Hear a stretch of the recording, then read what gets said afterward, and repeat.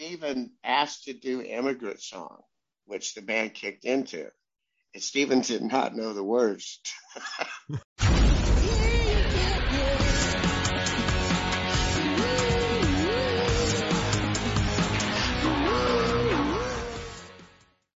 Hey, this is Party Like a Rockstar podcast, and I'm your host, Joel. Today's episode is brought to you by Misha's Kind Foods. They're an LA-based small business making the world's finest non-dairy cheese on the market today. They're lactose-free, paleo, keto, kosher, Parev, and 100% vegan.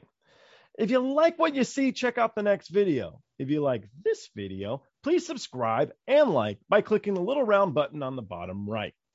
To learn more about me or our other guests on the show, go to joelrody.com. You can follow us on Twitter, Instagram, or TikTok. The handle is Joel Rody. If you haven't already read my book, Memoir of a Roadie, it's now available through Amazon and paperback Kindle or as an audiobook. I hope you enjoy the show. The last time I saw Toby was about 3 to 5 years ago when he played in Boston at the Garden. Oh, okay. And he was mixing for Katy Perry. Okay. Yeah. Can you hear us, Toby? Toby's. Yeah, I hear you. Okay. Toby's. He doesn't really know it, but he's been one of my mentors since my very early days in the music business. Oh, cool. 2 seconds, Mark. Hold the thought, I guess is a better way to say it. But Toby, to turn on your camera, bottom left, there's a little camera icon. Oh, there we go. Sorry cool. about that. Hey, there we go. Now we can see his reaction when you say all these nice things about him. Well, it's true. I've been closet picking Toby's brains for years. And every time he would put up a new photo of a rig he was working on, I would spend days looking to see what he had in the racks, looking to see what board he was using. And then I'd have to look up the specs for that board to see what it had and why. I'm trying to put together the pieces. Gee, I wonder why he picked this rack, or I wonder why he picked this board, or how come do these things actually all jive together? And so, yeah. Oh, good. There you go, Toby. So I'll introduce you guys and then we can get going. Sorry, hold on 2 seconds. My girlfriend gave me pizza. Oh, yeah. Yeah. Wow. Loadout food. Oh, God. I don't like it. I'm so sick of pizza now. So whenever anybody has pizza, I'm like, oh, how could you not like pizza? It's an American. I'm like, you don't get it. Forget it. Don't. Anyway, Toby Francis is a sound guy. He's mixed Aerosmith, ZZ Top. I heard the bass player is a tough guy to deal with there. He's very difficult. Kiss, Audioslave, Jane's Addiction, Guns N' Roses, Katy Perry, Kanye West, Travis Scott, Justin Bieber, and the Mars Volta, Ariana Grande, just to name a few. My second guest is Marc Bloom. His face has been seen in various roles in the industry. He's mixed bands such as Motörhead and the Blue Man Group. He was a forklift operator out of the old Foxboro Stadium for such bands as U2. He's now a production runner for a number of venues in Boston and Rhode Island. So, my first question here is, Mark, why do you want to talk to either one of us jackasses? You have to deal with guys like us all the time. What the hell do you want to deal with us on your off hours? It's pick and choose your battles. Uh-huh. I learned very young in the business, be nice to everybody, because the same people you meet on the way up, you're going to meet on the way down. Yeah.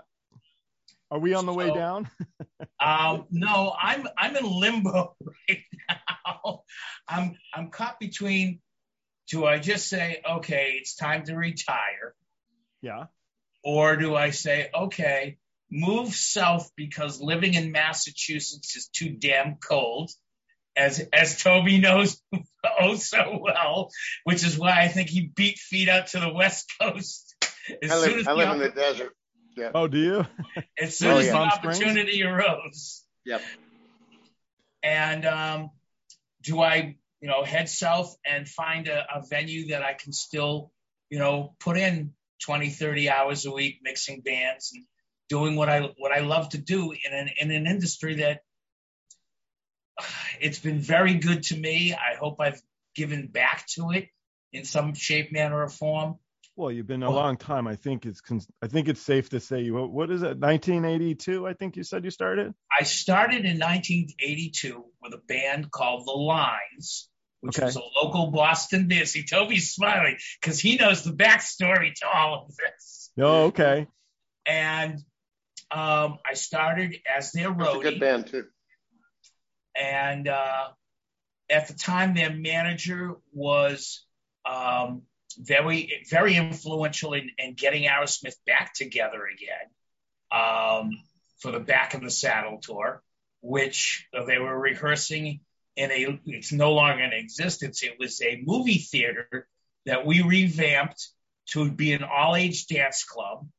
The local kids would come around and is that Aerosmith, and me being in there watching the Lines band equipment, making sure nobody broke in the building, and Aerosmith. Oh no, it's an Aerosmith cover band. But if they bothered to look out behind the theater, they'd see the Lambo and the limo, and that guy sure does look like Steven Tyler. Yeah. So that was the beginning, and it was the School of Hard Knocks, and learning lighting, learning sound, learning stage production and management. For them, I went on doing stage manager and monitor engineer, and things just progressed from there. But like I said, it was the School of Hard Knocks, and at 50 years of age, I decided to go back to school to Emerson to get my degree in television and film production. Oh, come on, the dark side. I hear from the vidiots, I hear from the sound engineers. I wanted to have the total package. I wanted to be that production manager that knew both sides of the coin. Okay. Yeah, because we're pretty mean to film guys in general. I don't know how it is anymore, but when I was out there, we were pretty brutal.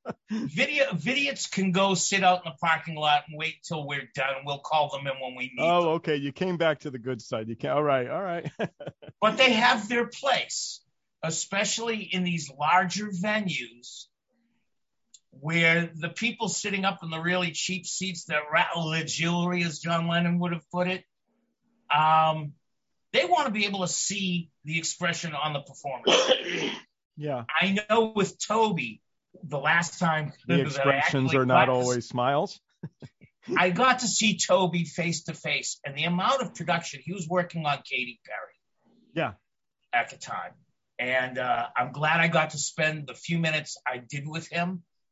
But the amount of production that was put into that hour and 45 minutes, 2 hours, was incredible.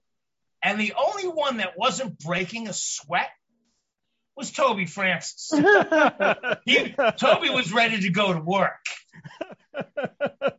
And I missed Toby by 24 hours. There was a movie that just came out, Don't Look Up. I don't know if you've seen it yet, Toby, of which a lot of friends picked my brains about the scene that you did the audio for, well, the monitors for her, for Ariana Grande. And it was 24 hours. I was on set on this production, working on this production in a video aspect, protecting people from COVID. And I missed Toby by 24 hours. He came in, boom, did his thing, and boom, right back to the West Coast. Well, I came in quarantine for 8 days. You did? Yeah. They made you quarantine? Because I was around the talent. I had to quarantine for 8 days. I couldn't believe the quarantine. Every day. Well, you know what? No one got sick. They pulled it off. No one got sick. And because if you shut something like that down for 10 days because a principal's sick, it's a lot of money. Heck yeah. You know. For real. No, I tried to watch the movie, and I have a hard time watching movies. I fall asleep. Um, I've been that way for years. Even that movie, I fell asleep, and I wanted to hear because she was singing live. That was the whole point of me being there. They wanted her to sing live, and so she insisted that I come. And Andre Bauman, the playback guy, came, and we both sit in hotels for 8 days. They gave us separate rental cars. There was all these protocols. We had to get tested every day, and Yep. sit in the car for 45 minutes till the results came back. And Yep. and I was mixing monitors, which I don't normally do because Ari's normal monitor engineer did not want to fly up there during COVID. I remember you taking some heat from some of the other engineers out there going, OMG, Toby's been reduced to a monitor engineer. I'll do whatever they tell me. I'm so thrilled that anyone will hire me at my age to do anything. Okay, so to take a step back then, so how did you get going? What was your is your brother older? Or he's your younger brother, isn't he? He's 2 years younger. So what got you going in the industry? It wasn't him then, because you're older. Okay. I started working for a local band in Lexington, Kentucky when I was 16 years old. Oh, you were young. Yeah, I Band needed security? a job. No, actually, we loaded the gear, and there was a local band that had a three-way stereo PA, which was rare in 1974. They had a Tascam studio console that they had adapted to go on the road. So they had extraordinary gear for that period. It was several years later and several bands later before I had that good gear again. But I started working for them, and one of the horn players, it was a 10-piece band. They had two lead singers, a rhythm section, and then a four-piece horn section. And one of the horn players got a gig with the Crystals. It was a Phil Spector band, but it was 10, 12 years later. They were doing what they called the show band circuit or the dinner circuit. You would play dinner theaters. The band would play a dinner set, which was all like jazz. It was a badass band, actually. They were all killer players. So they'd do a jazz set. Then we would do the show set that the Crystals would come out and do their thing. And then we did a dance set after. And they would do 5 nights in a row. And then we'd pack up Sunday and move someplace else. And you're 16 years old? Well, I was 16 with the first band. When I started with the Crystals, I was 17. Oh, so you were with it. So you went with the horn player onto the Crystals. So yeah. Were you hanging out with Phil Spector? No, Phil Spector had really screwed them over viciously. What I like to say is before Phil was killing women, he was robbing women. He screwed them every way you could screw an artist. So here was 3 very bitter. Well, it's actually only one of the girls was original. The other 2 girls had been with the act for 6 or 8 years at that point. But Phil made all the money. You know, they were promised for years the big payday was coming, and it never came. And Dee Dee, I can't remember her last name. It was the second band I worked for. And I was a kid. Yeah. One of the girls kind of took me under her wing, and basically had kind of a very realistic but cynical view of the entertainment business. Mm-hmm. She had done movie stuff, she had done music, and really talented. Just that's where she had landed. So we were, and she liked to smoke pot, so we were pot smoking buddies. And she was probably in her 40s, early 40s. That was a little puppy that followed her around, and that we went to Boston, and we played at the casino in Hampton Beach. Club Casino.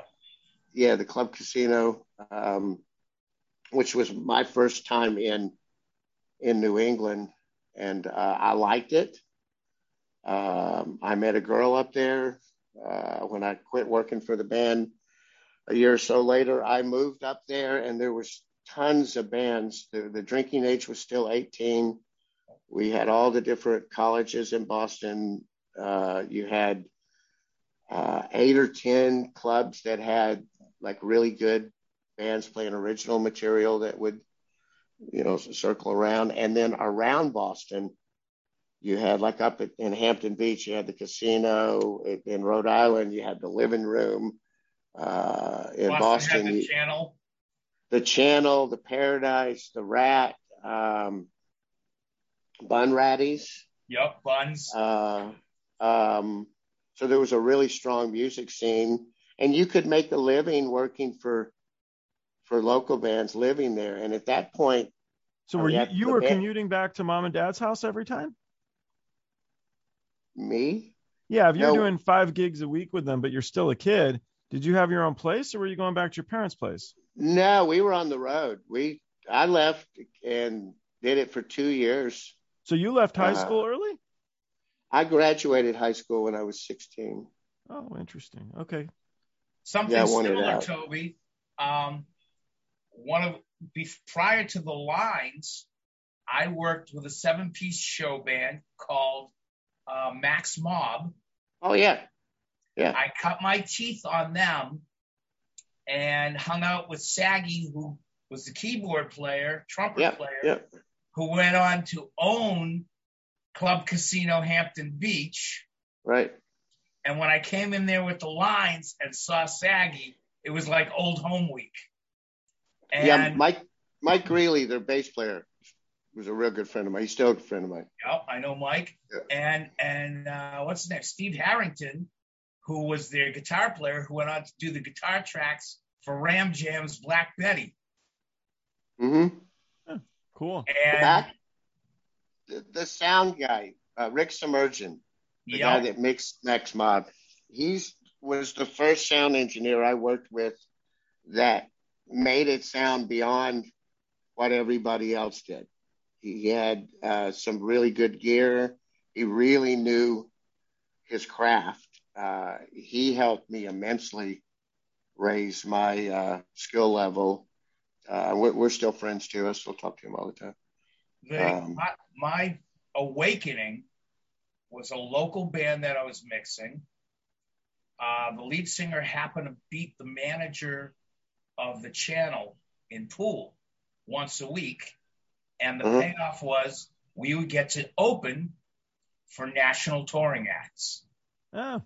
And it was the first time that I'd ever seen a mixing console that size and a process rack with enough toys in there. And I forget who the very first, I want to say it was either Devo or Meatloaf that we were opening for. I was shitting my pants. Very different kind of act. Yeah, and the band was a cover band, but they had a couple of originals, and I made them sound good on their rehearsal system. And they went, "Yo, we want you, Mark." And I did the drum sounds. It took me about 20 minutes because I knew the drummer very well and knew what his kit was supposed to sound like. And the engineer for the opening act, I forget his name, God, came up to me. Nobody cares about the sound guys. You see that? He says, "How long have you been doing this?" And I went, "Not that long, and I've never gone to school for it, and I'm flying by the seat of my pants." And he looked at me and went, "Just keep doing what you're doing because you're learning." And that's when I started looking around at other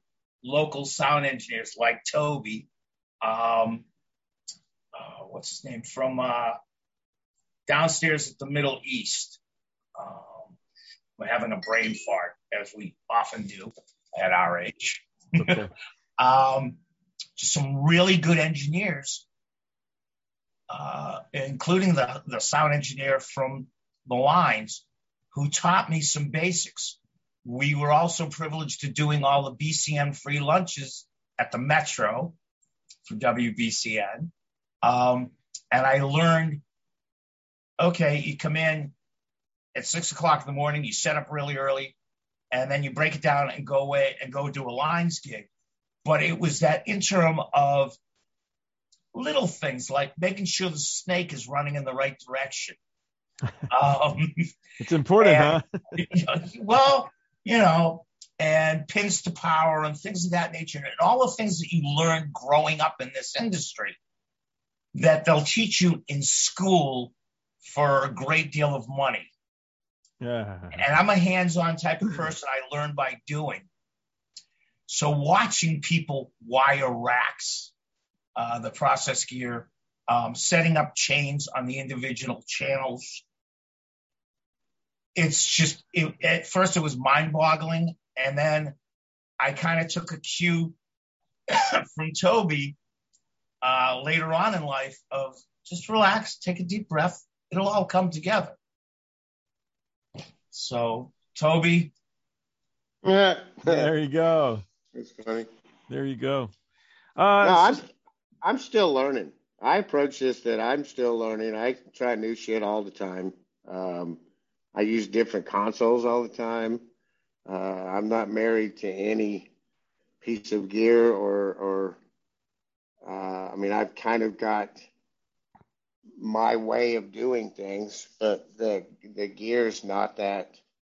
I don't care that much about the microphones. I've got microphones that I would prefer to have, but if the monitor guy likes something else, we'll use that. I don't usually care that much. Capturing certain things, there's some stuff that works better. I'll suggest that. If nobody wants to do that, that's okay too. I was going to ask you, do the individual artists leave it up to you to pick like the desks and the speakers, the cabinets that you want to use, or? Yeah. Excellent. No, I'll usually get a phone call. It starts with a stranger calling me or a friend calling and ask me if I'm interested in something. We'll poke around a little bit. If I'm going into an existing situation, I do it in a casual manner, almost to the point I think that there was, I worked for one of the Azov companies for a while, and they would just send me on different stuff because I don't really care that much what type of music I'm mixing, what band it is, unless I don't like someone in that band, but there's only a couple people I don't really like. I mean, I do this for the money primarily. I enjoy the craft. If it's my favorite band in the world, 2 months later, it's not going to be. Yeah. I was in Home Depot last year, and in 40 minutes of being in there, every song they played on the PA, I had mixed live. And there was one I couldn't remember the band or the name of it till later that day. It hit me. It was that band Hoobastank. They had a song called "The Reason," which it's a great band. One of my favorite bands. I couldn't remember it, of all names. You think I'd remember that? But and I memorize things. I don't use notes. Most people I found use notes. It doesn't work well for me. It's I'm better if I just immerse myself in it and learn everything there is. The project I'm doing now, we're changing consoles. We started rehearsals a month ago, doing it one way, and we pulled all the gear back out. And one guy's keeping his desk, the others, and there's 4 mixers on this tour. It's an odd situation, and we're changing everything from top to bottom. I'm going to use an analog console, not a digital console. Which I don't haven't like done. I don't like the digi consoles because it's too much search time for me looking for where everything is. All the little sub screens that come up and. Well, I order my food off an app on my phone. If I go somewhere, I buy the plane ticket off an app. If I need to be taken somewhere, Uber takes me. Digital consoles is kind of like that. I know how to order Uber Eats because I get hungry a lot, so I've got that shit down. Some of the digital consoles I'm really fast on. Some of them I'm less fast. I've done shows on consoles that I'd never used before, just because it was there, or the situation. I went to visit the Justin Bieber tour in Tokyo. It was a totally unrelated thing, and Pooch got sick, couldn't do the show, and I had to mix his show, not knowing. I mean, I relied on others to make sure I had the right song up on the snapshots, and just kind of winged it, and everybody was surprisingly happy after. I didn't have time to get nervous. It happened so fast. I this weekend covered a private show for somebody who was a COVID. I've done that a few times now. I did a Miley Cyrus show for Paul Hager because of a COVID situation. You mentioned Devo earlier. I got to mix Devo this year, which they're was such a fun band to work with. It's probably the high point of the last 5 years for me. They were awesome. They couldn't have been nicer. They couldn't have been more fun. They still act like a new band, a young band. They bicker, and it was really an honor to be in the room with them while they did. I mean, when Paul called me, he goes, "What do you want to get paid?" And I go, "I don't care. I just want to do it." Yeah, that's a good game. But God, it was hard though. There were so many cues, so many echo cues you had to learn that are stuff that's parts of the songs, and I got to mix Body Count Oh, recently, I love Body Count. which I love. Yeah. Just a fluke. Actually, the night I did Devo, I got to do Body Count too. Wow. 2 shows in one night? Yeah, 2 bands I wanted to mix in one night. So they had on the same bill? It was Body Count and Devo? It was Riot Fest. Oh, okay. Okay. So it's a radio show? It's a big festival in Chicago. It's like 80,000, 90,000 people. Multiple stages. On your current project, Toby, will you be coming to Massachusetts? We will. I believe we will be in Fenway Park this summer, late summer. Excellent. I'm going to try and make sure I can get over there. I have incentive. I'm ready for a production meeting, as we used to call them. And I have video of you, and I don't know if you were too much into the show. I sat there for a good hour, 45 minutes to an hour, watching you mix. And which is kind of like watching paint dry, Yeah, because I mean, I see some engineers, they're all over the desk, and you're just making very subtle light. And I don't know if the audience hears it. I know I'm very protective of my ears. Yeah, me too. And I totally understand it. I get it. But there are just very subtle nuances that you would hear in the instrumentation. that Toby was making over that course of time. And it was just like, wow, I wouldn't have picked that up. the new PAs, you hear subtleties that you never used to hear. I mean, I'm shocked that it gets better and better every new revision of like the physical design of the speakers, the components, the amplifiers, the control, and most of the tours I do or have done lately, with the exception of Kanye West, are very scripted and very. It has to be a certain way. So I've programmed stuff in, and I use with pop shows a lot of snapshots.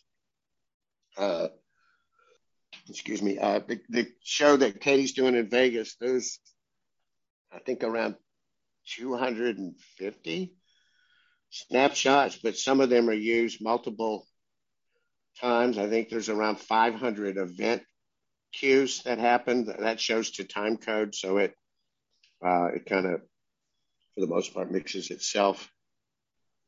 I'm going to go back and start the first week of the next run, and then I'm going to drop out of that and switch to this other thing I've been doing.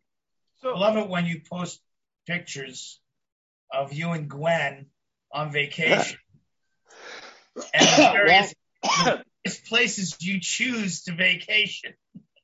Was it? I think you were in Hawaii, right? I think I saw that too.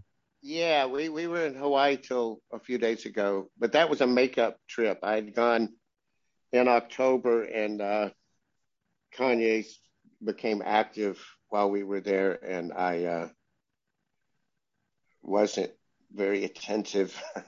Oh, bummer when that happens. So we booked makeup. We booked 2 more weeks to come back and do a do-over, and then my schedule changed, and I couldn't go. Gwen went for 17 days. I think I was there for 8 days. A little bit of a break, hopefully. Well, I have multiple clients, multiple entanglements, I like to call it. You're a wanted man. Very. Well, and I work for Claire, and the company's very busy. It's expanding. There's a lot of stuff going on there. It's been, especially the LA shop has been the busiest in its history. Is there any talk about demoting Frank Scrambolone yet, or demoting him? Yeah. I really want to go see his show in Vegas because we were using that Elisa. It's an immersive PA, and Frank just started using it. I used it. What's his show in LA? I don't know. Who's he out with? I don't know. He's doing Luke Bryan. Oh, okay. He's done that before, I think. He's done it for a while. Yeah. I think 3 or 4 years though. Yeah. But they're doing a residency. Katy Perry's doing a residency. Carrie Underwood, Celine Dion was supposed to be part of it. I think she'll start next year. Katie's shows is amazing. It's visually, the whole thing is pretty spectacular. But the sound is mixed in an immersive format. So you have 7 front channels, 7 rear channels. It's just kind of like surround mixing for a live concert. So to switch gears, to bring it back in the day, we were talking big shows. What are some of the small kooky venues that you've done through the years that you guys are memorable in being a nightmare or odd? Or so Cosmo Wilson brought up Russian Wedding. I believe it was Cosmo, and kooky stories. Do you have anything that comes to mind that are fun? Go ahead, Toby. Yeah, Aerosmith did the Marquee Club in London. We did a surprise show there with Jimmy Page sitting in for most of the show. That's fun. That was fun. Katie played at... Did he leave the show because he didn't like it? Who? You said Jimmy Page watched most of the show, and I hope he didn't leave. No, he played. He played for most of the show. Oh, that's even cooler. That's really neat. They said it was funny. And Steven Steven asked to do Immigrant Song, which the band kicked into. And Steven did not know the words. It was hilarious. I have a shocker there. I have a tape of that somewhere. I've been looking for it lately. I have a DAT tape of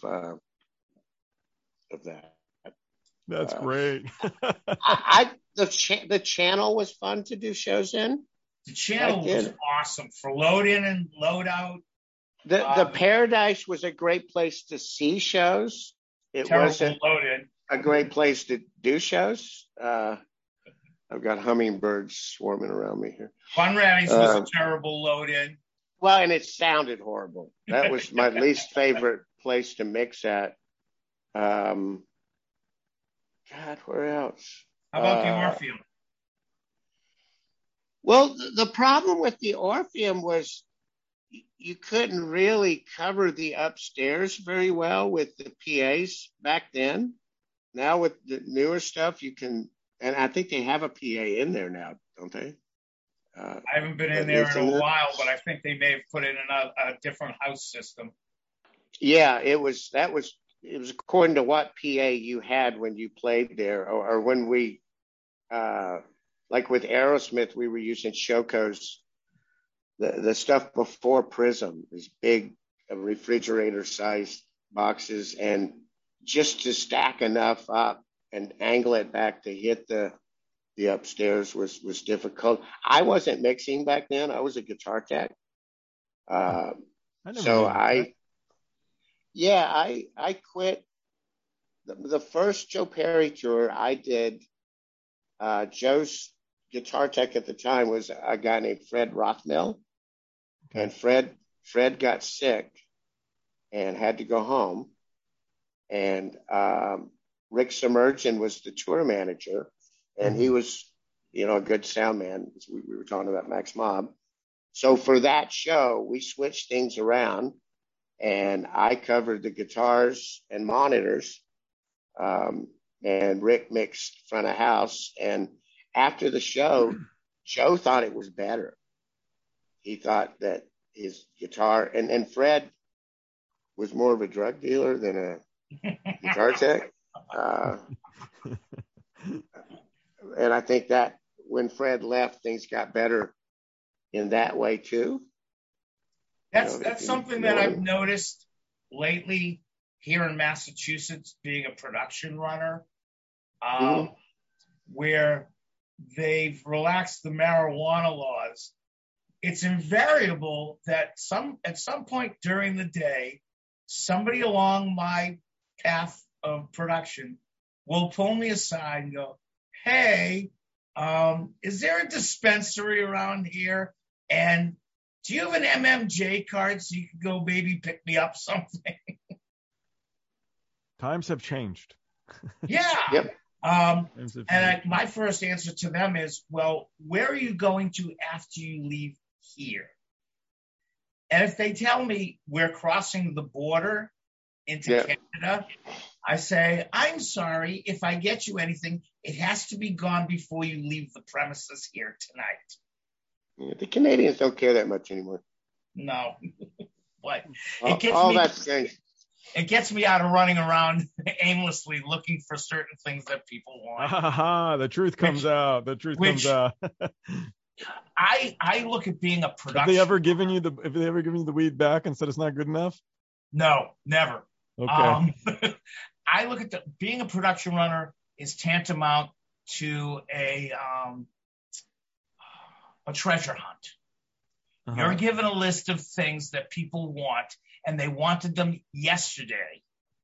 Mm-hmm. And if you don't come back, you're going to feel their wrath in full.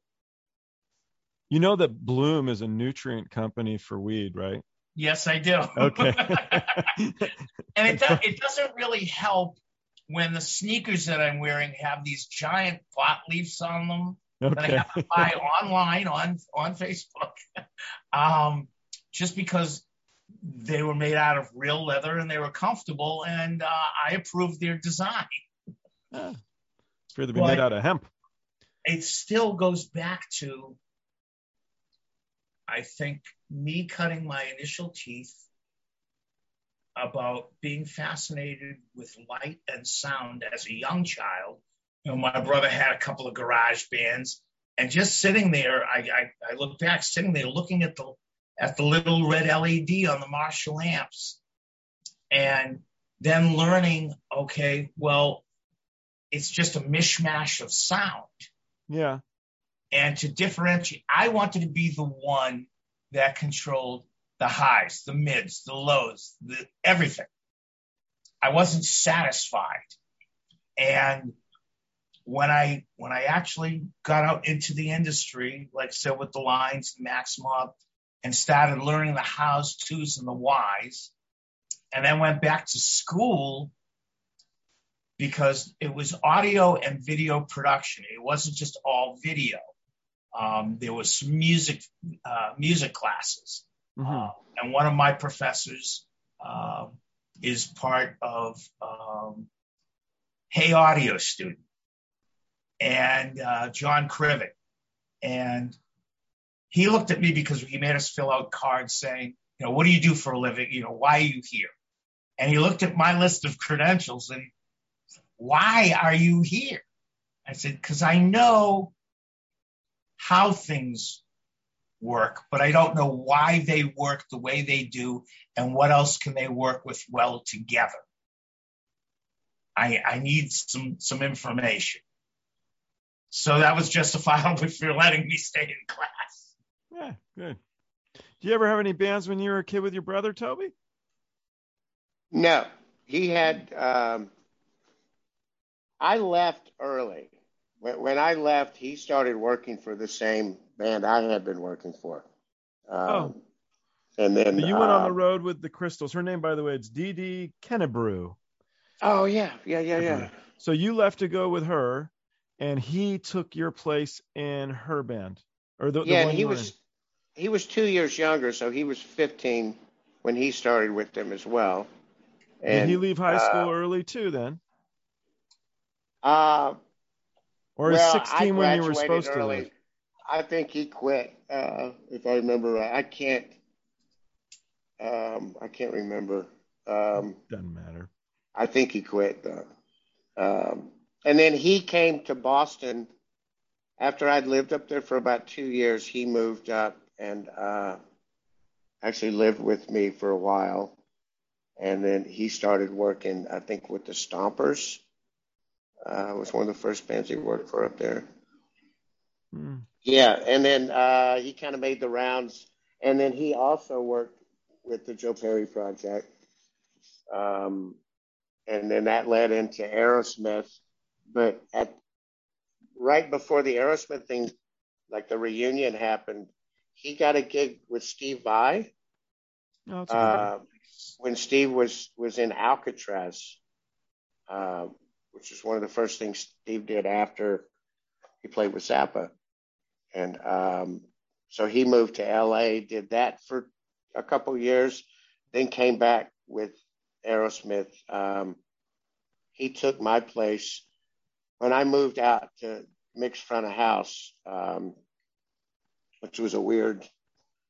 We stopped the '86 tour early, and Night Bob had been mixing that tour, and Ted Nugent was opening, and Night Bob had stayed with Ted, and they had gone on and finished their U.S. tour, and I believe they had gone to Europe, and then Aerosmith decided to do 2 more shows, mainly to generate some money. Was Rocco Reedy on that tour? This was before Rocco. Rocco came in on permanent vacation. He did permanent vacation in Pump. So he told me that they made everybody go through rehab on that tour. Everybody. Yeah, not really. Well, the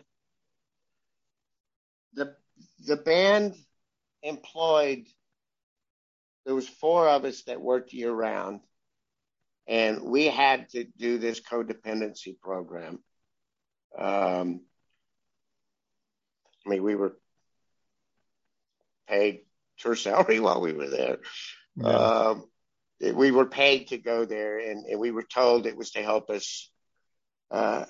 Tim Collins, who was managing them at the time, was very determined to clean them up. Or honestly, Tim saved their lives, some of them, in reality, because it was in '85, we were recording in the warehouse, and I thought Steven was overdosing. He may have been. He stopped breathing for a few minutes, minute and a half, enough that it scared the living daylights out of me. I bet.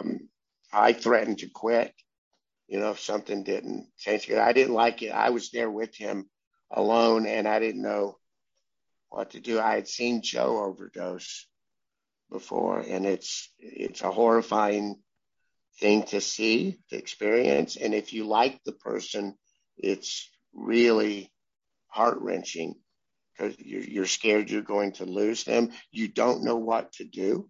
Yeah. It's a helpless feeling. Steven went into rehab right after, and we weren't getting anything done. We had been in there for 3 months, and we had nothing usable. Nothing came out of that.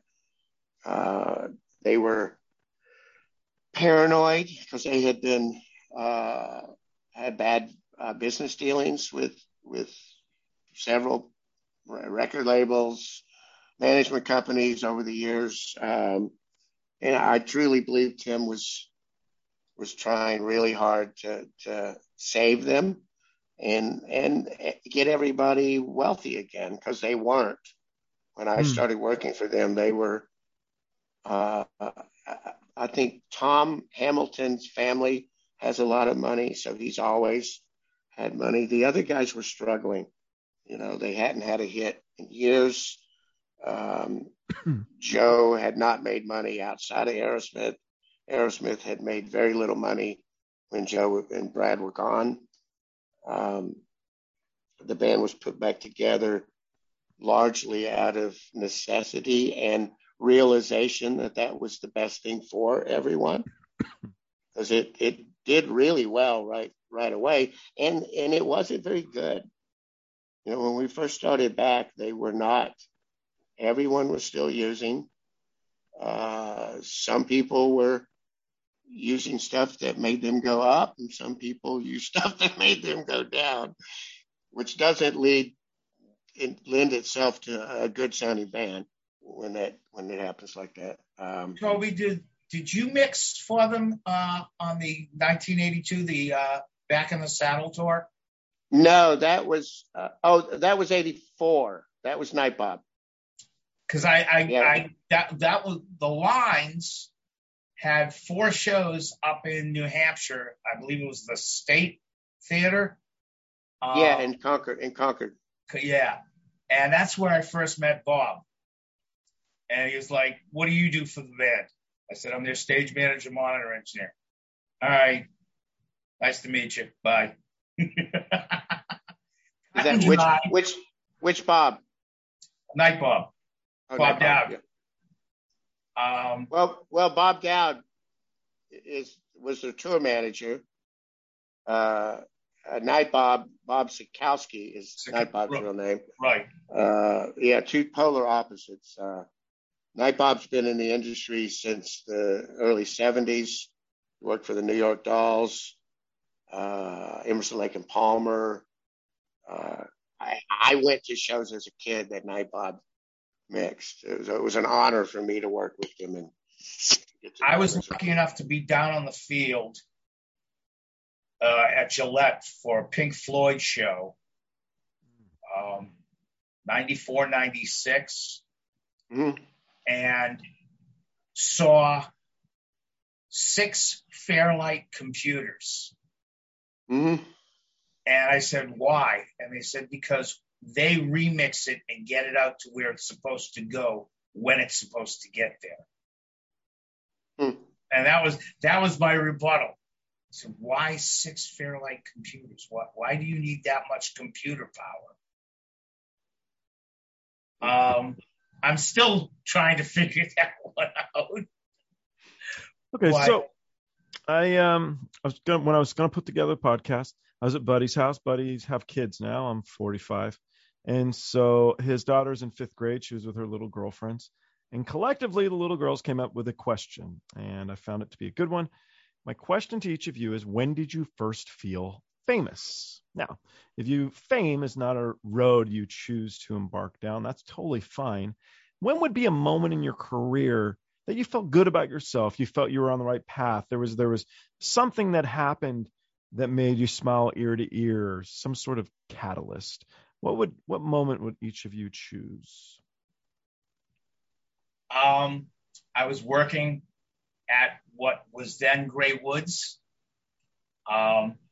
It was a festival. The acts were Atari Teenage Riot, Wu-Tang Clan, and Rage Against the Machine. Oh. It was the show that almost didn't happen.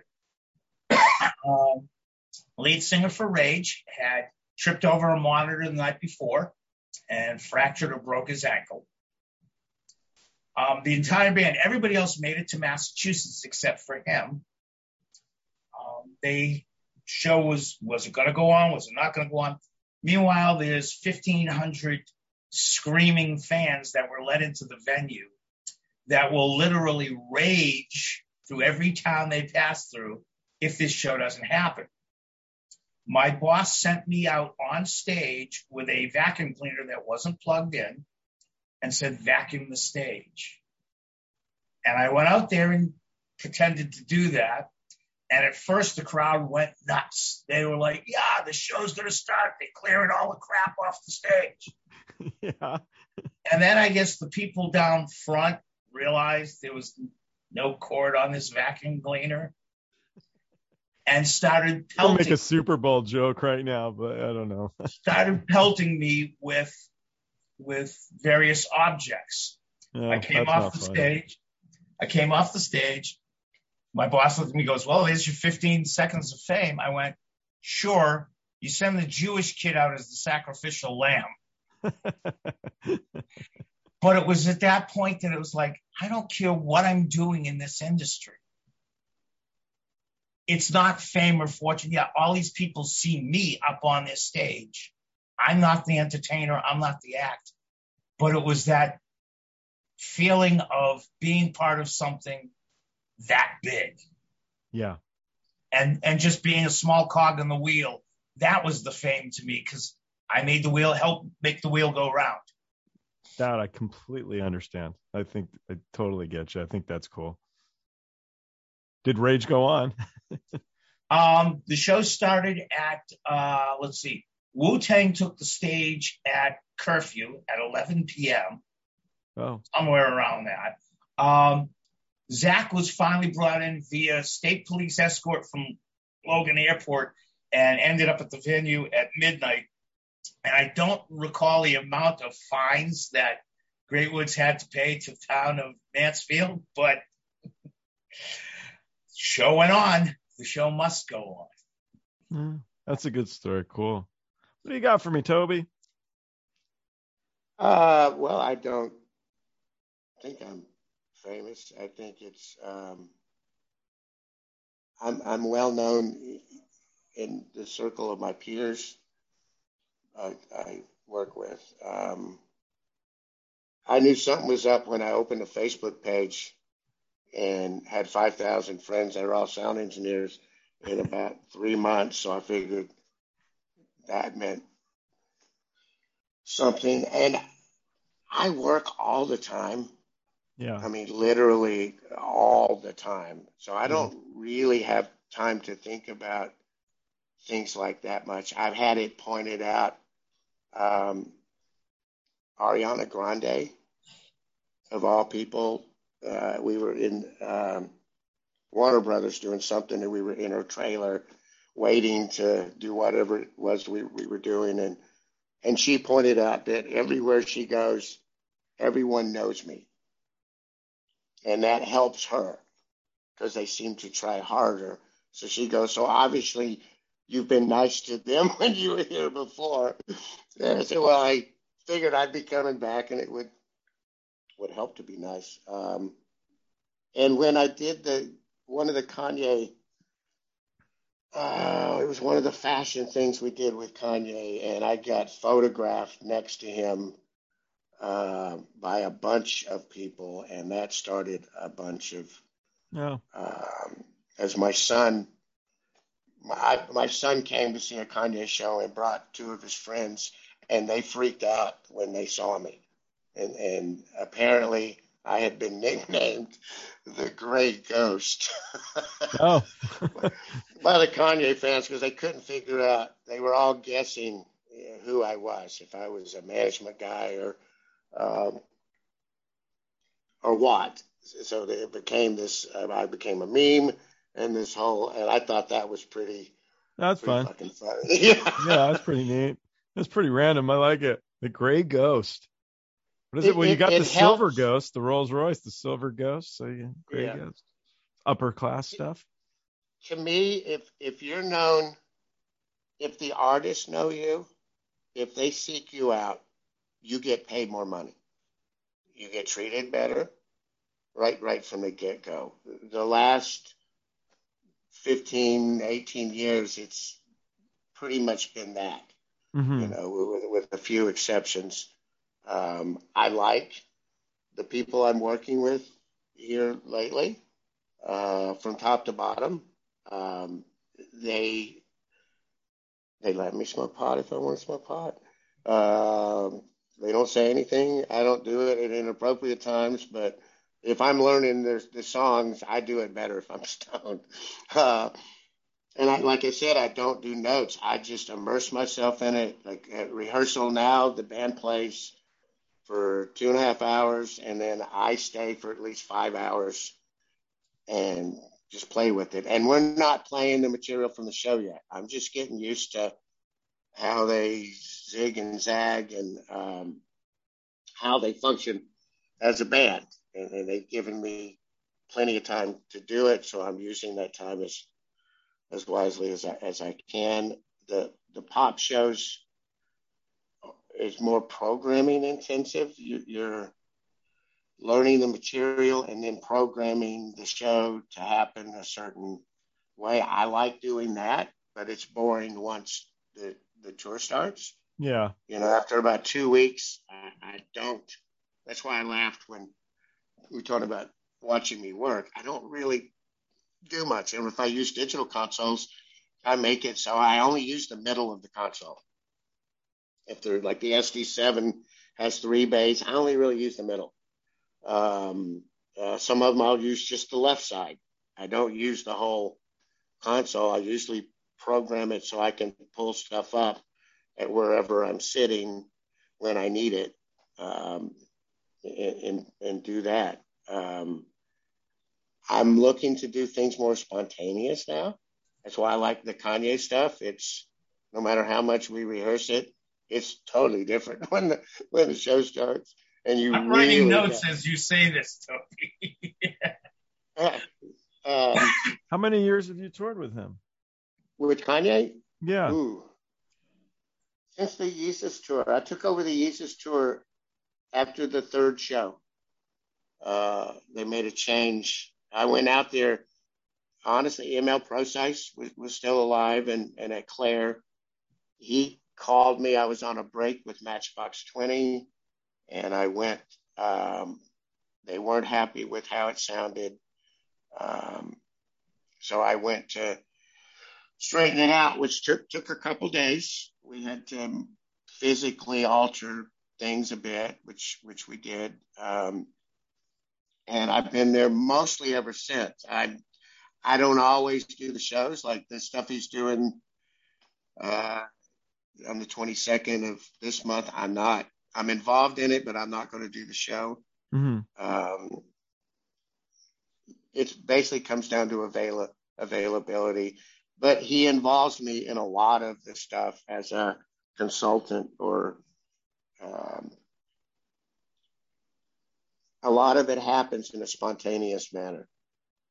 So do you have acts Sometimes, that you'll take over another act because of the history that you have with them already?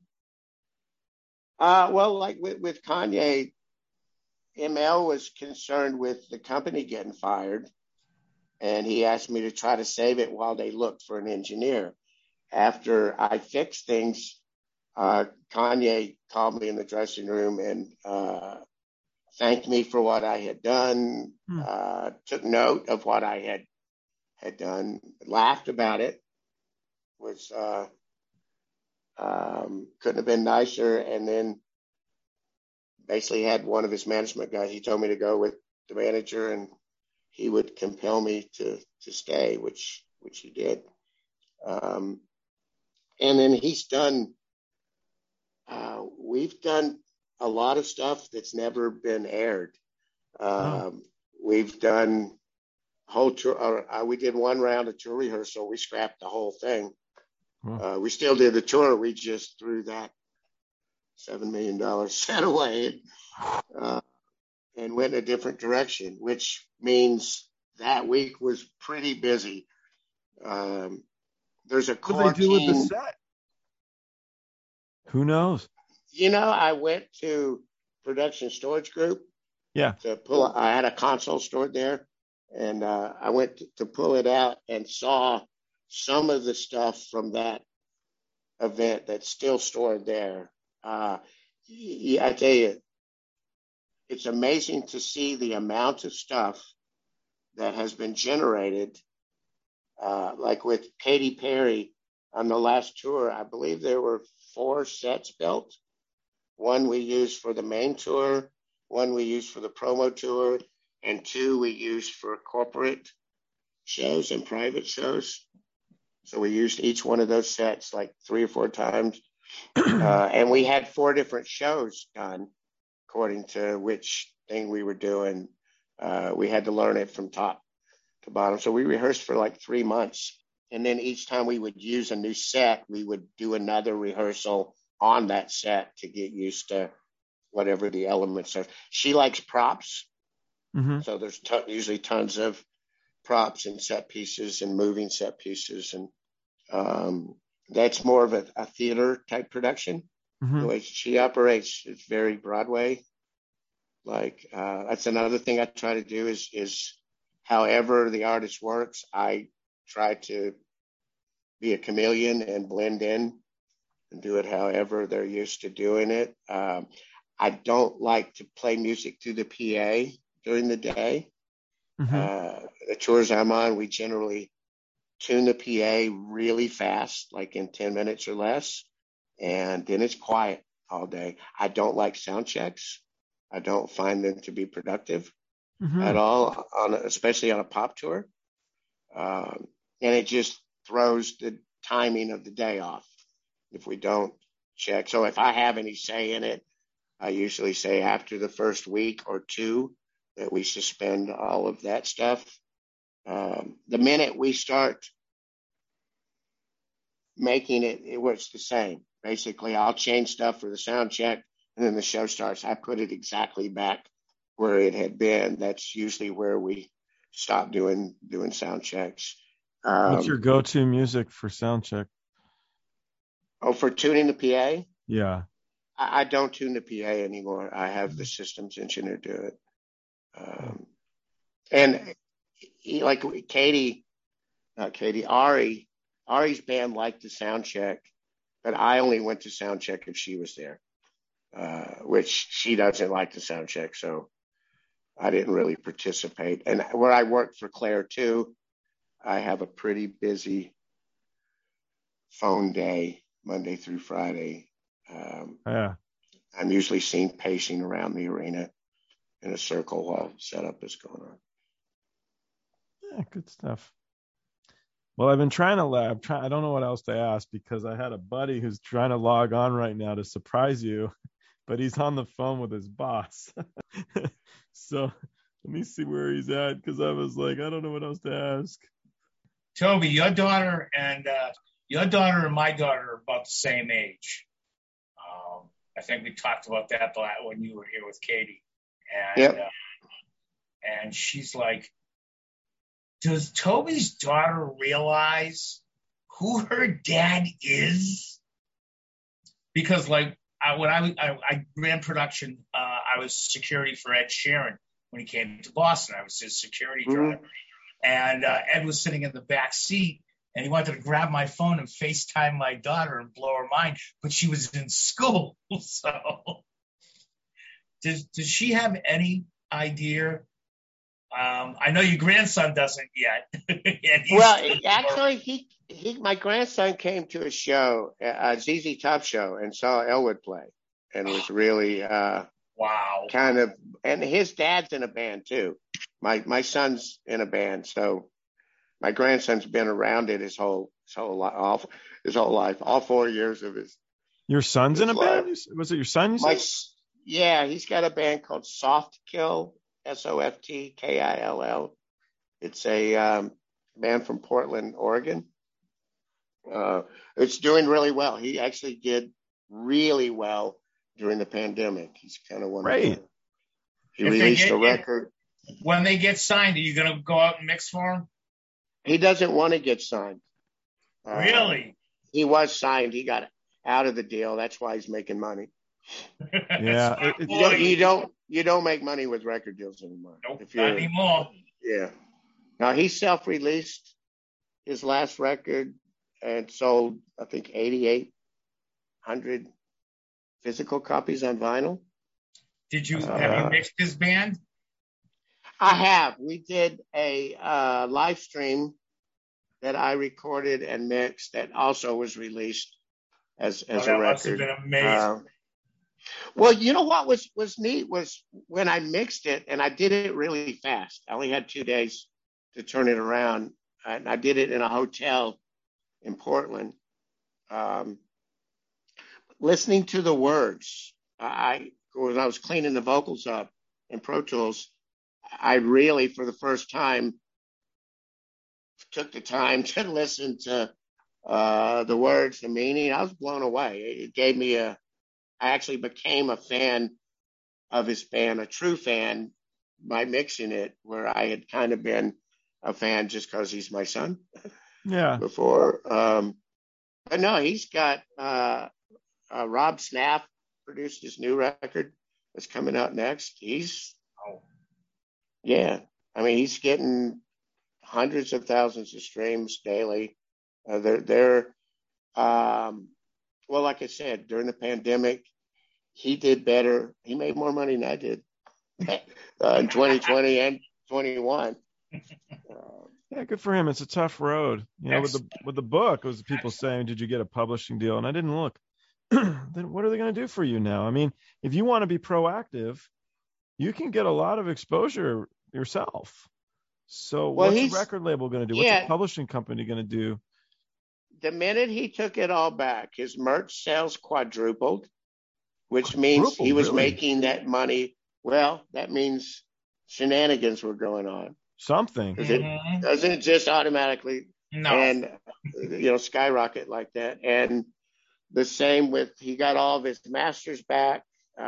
He's releasing his back catalog. All that stuff sells well. He's living well off of his music finally. And my input mainly was just advising him what not to do, because I don't deal with record labels the way he does. I don't deal with the whole process that a young band would deal with. But being a Frank Zappa fan, I knew what Frank had done and how he had done it. So I just told him, do what Frank did. Start your own label, start your own merch company. And it all came together early 2020. And he's doing really well. And honestly, his stuff's awesome. I mean, he really, now that I've gone back and listened to I've taken the time to listen to all the stuff in detail. I'm blown away. He had a lot. Feeling. I respect him as an artist. Elwood and I, like when his last record came out, and Elwood called me and he goes, "Man, that little shit, he had this in him the whole time," And then we both went back and listened to the older stuff, and then had another talk about it. It's like, wow, he was so much deeper than we gave him credit for. Elwood was a big influence to him because he gave him his first guitar. He gave him his first amp.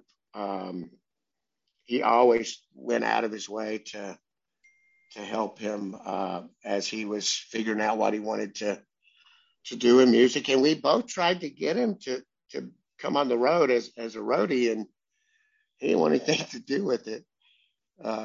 He came out of the Mars Volta. He did about 3 months with the Mars Volta as a PA tech.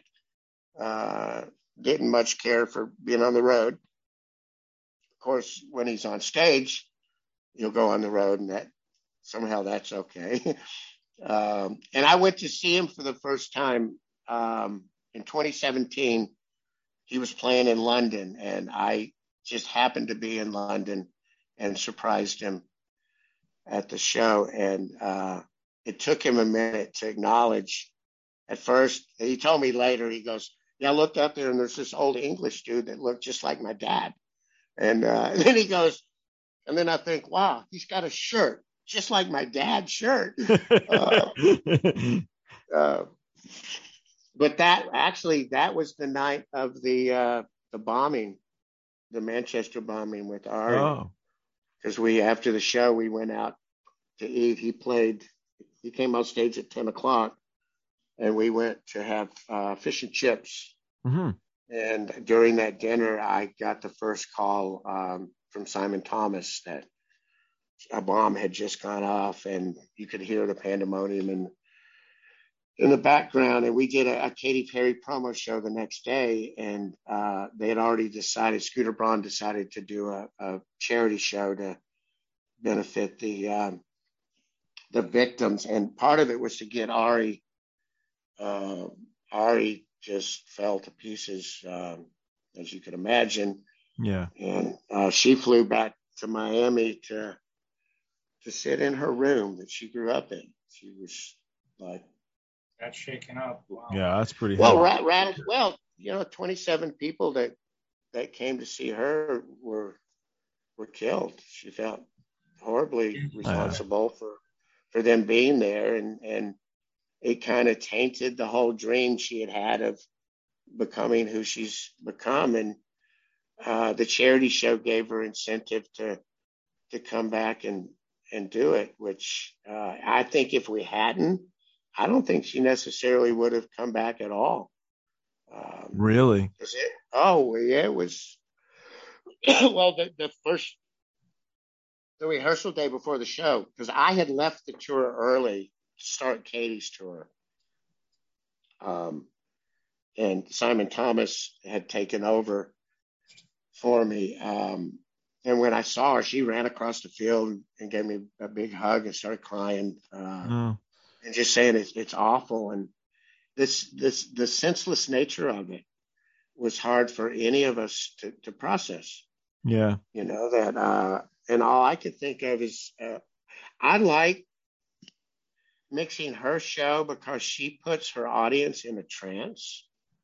They are totally immersed in her voice, the tonality of her voice, like her true fans, which are young girls, and it's emotional for them. They have an emotional attachment to her. She has an emotional attachment to them. It's a really neat thing to be part of, to feel that energy when there's that much admiration in the air, and it's mutual. It's coming back from the States. Katy's the same way. Katy's fans are absolutely in love with everything about her, and she with them. So there's a tight bond and connection there that I didn't get so much with the hard rock bands that I've worked for. Pop music's more interesting to mix often. Like, there's usually twice as many inputs or more.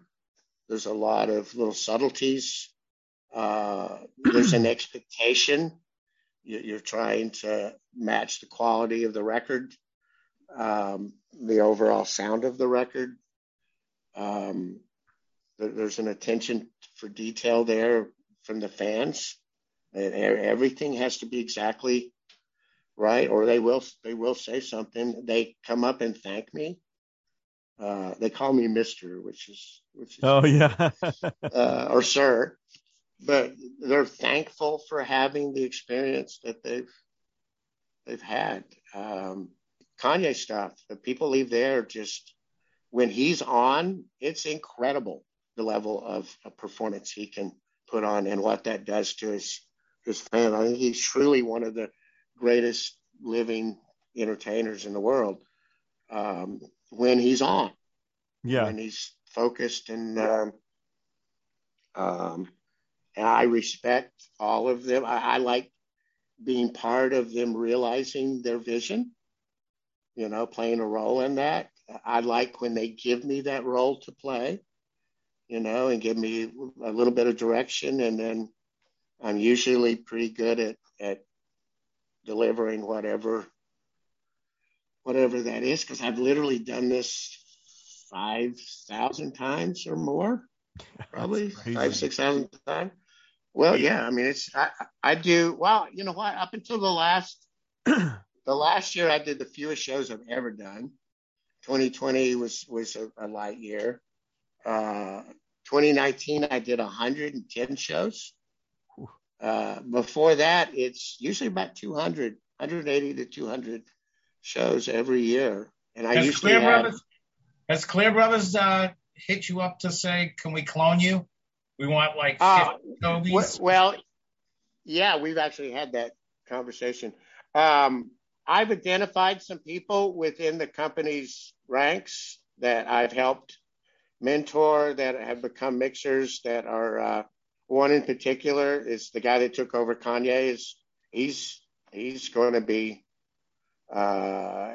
he will surpass me within the next couple of years, and he's like 35 years old. No, his skill level is phenomenal. On the last Ari tour, I went to change something once, and he slapped my hand, and I looked at him, and he kind of gave me one. No. And then I thought about it. I went, you know what? He's right. Wow. Well, that's a case of the teacher, the student surpassing the teacher. Well, he's also been the systems engineer for some of the other, truly some of the best names, best mixers.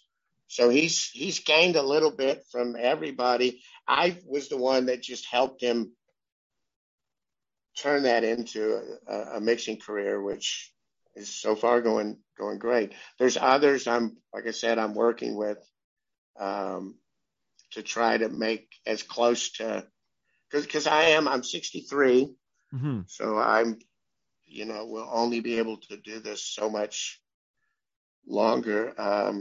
Yeah, but then you'll get to hang out in Hawaii more. Well, that's the whole idea. And Gwen would like to have you home, I'm sure, a lot more than you have been. Well, she works a lot too. She's an accountant, a production accountant that does movies. So she's doing a Peter Pan movie now remotely. So she's also somebody that works all the time. No. And she's talked about maybe becoming a tour accountant, because it's very similar to what she's been doing. But I've been lucky enough to take her with me. Like the last Ari tour, they let me bring her for the whole tour. Oh wow! We had just gotten married. I basically tried to get out of it, and they asked me why, and I go, "I just she got sleeps married." on the bus. You guys cruise on the bus, or? Yeah, and we traveled separate. Well, Ari doesn't, like, we don't do overnighters. Oh. If we do an overnighter, it's in the same building. Okay. And we don't do more than 2 shows in a row ever. And so it's about 3 shows a week. And then every 2 weeks, she gives her voice 4 days off. So we went in Europe, we spent 22 days in Amsterdam, partly with the tour. And then like the 4-day off thing, we just went on our own to Amsterdam. We traveled mostly separately on that. We flew separately because of the schedule, or took trains. And Gwen had lived in Europe a couple times, so she's got a lot of friends there. So we did a lot of visiting, and where I only do the show. So there's about 6 hours a week of work. So there was a lot of time to go exploring. And she took me to some cool places I'd never been to in Europe, and I took her to some of my favorite spots. Very romantic, Toby. And we did Travis Scott too. Travis let me bring her because I wasn't supposed to be there. Someone else was supposed to do the tour. I came out to rescue it and ended up staying. Pooch took it over, and then the two of us alternated throughout. But anytime I was there, Gwen would go with me, and she knows all of them, the whole entourage. I've taken her enough that she's got her own friends, like the Migos. I've done a bunch of one-offs with Quavo mainly, and their DJ Darrell, she's become friends with, and he taught her how to roll blunts. That's great. But I just got a message that my grandson is watching my podcast. Oh, it wouldn't be this one because we're not live. I guess. No, I'm not saying some other. Oh, something else. How funny. I think probably the one I did with Pooch and Tater. I watched a little bit of it. Yeah. But I guess he's discovered that I'm big now.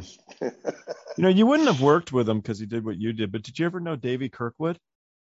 I did know Davy, and I spent time with him on the festival circuit, like the European festival circuit. There'd be 10 or 12 bands, and we'd all get to know each other from hanging out. And I loved him. He was a delightful guy. He was great. He was. And we've lost so many, like Big Shirt.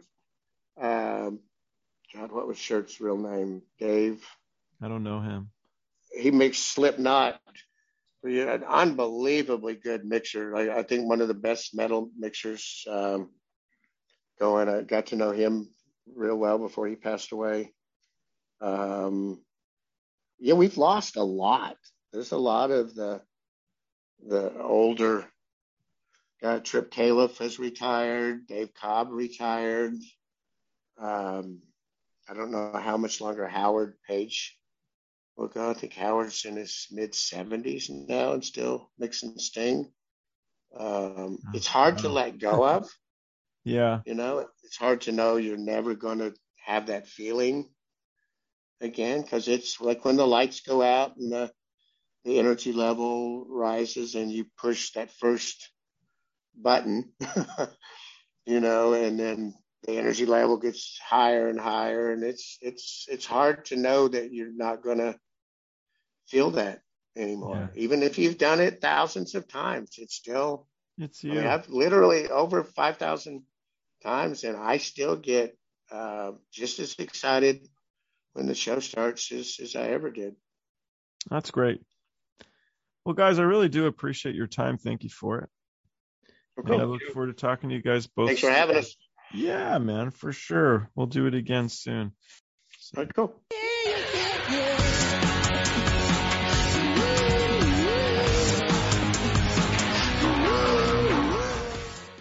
Thanks for watching. Don't forget to like and subscribe by clicking the round button on the bottom right. To learn more about me or the guests on the show, go to joelrohde.com. You can follow us on Twitter, Instagram, or TikTok. The handle's Joel Rohde. And don't forget, when you party like a rock star, don't be a dick.